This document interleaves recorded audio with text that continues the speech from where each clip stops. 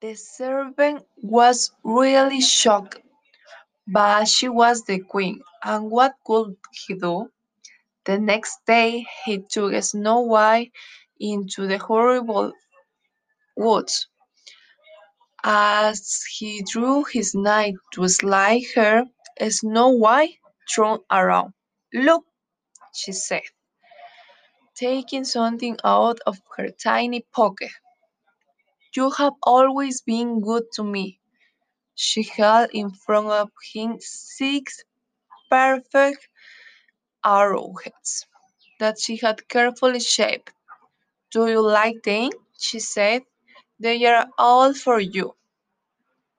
"Snow White," said the servant, "I cannot do this."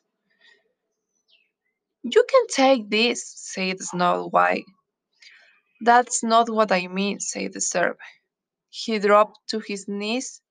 "How can I say this to you? The queen, your stepmother, ordered me directly to kill you." He said, "But I cannot."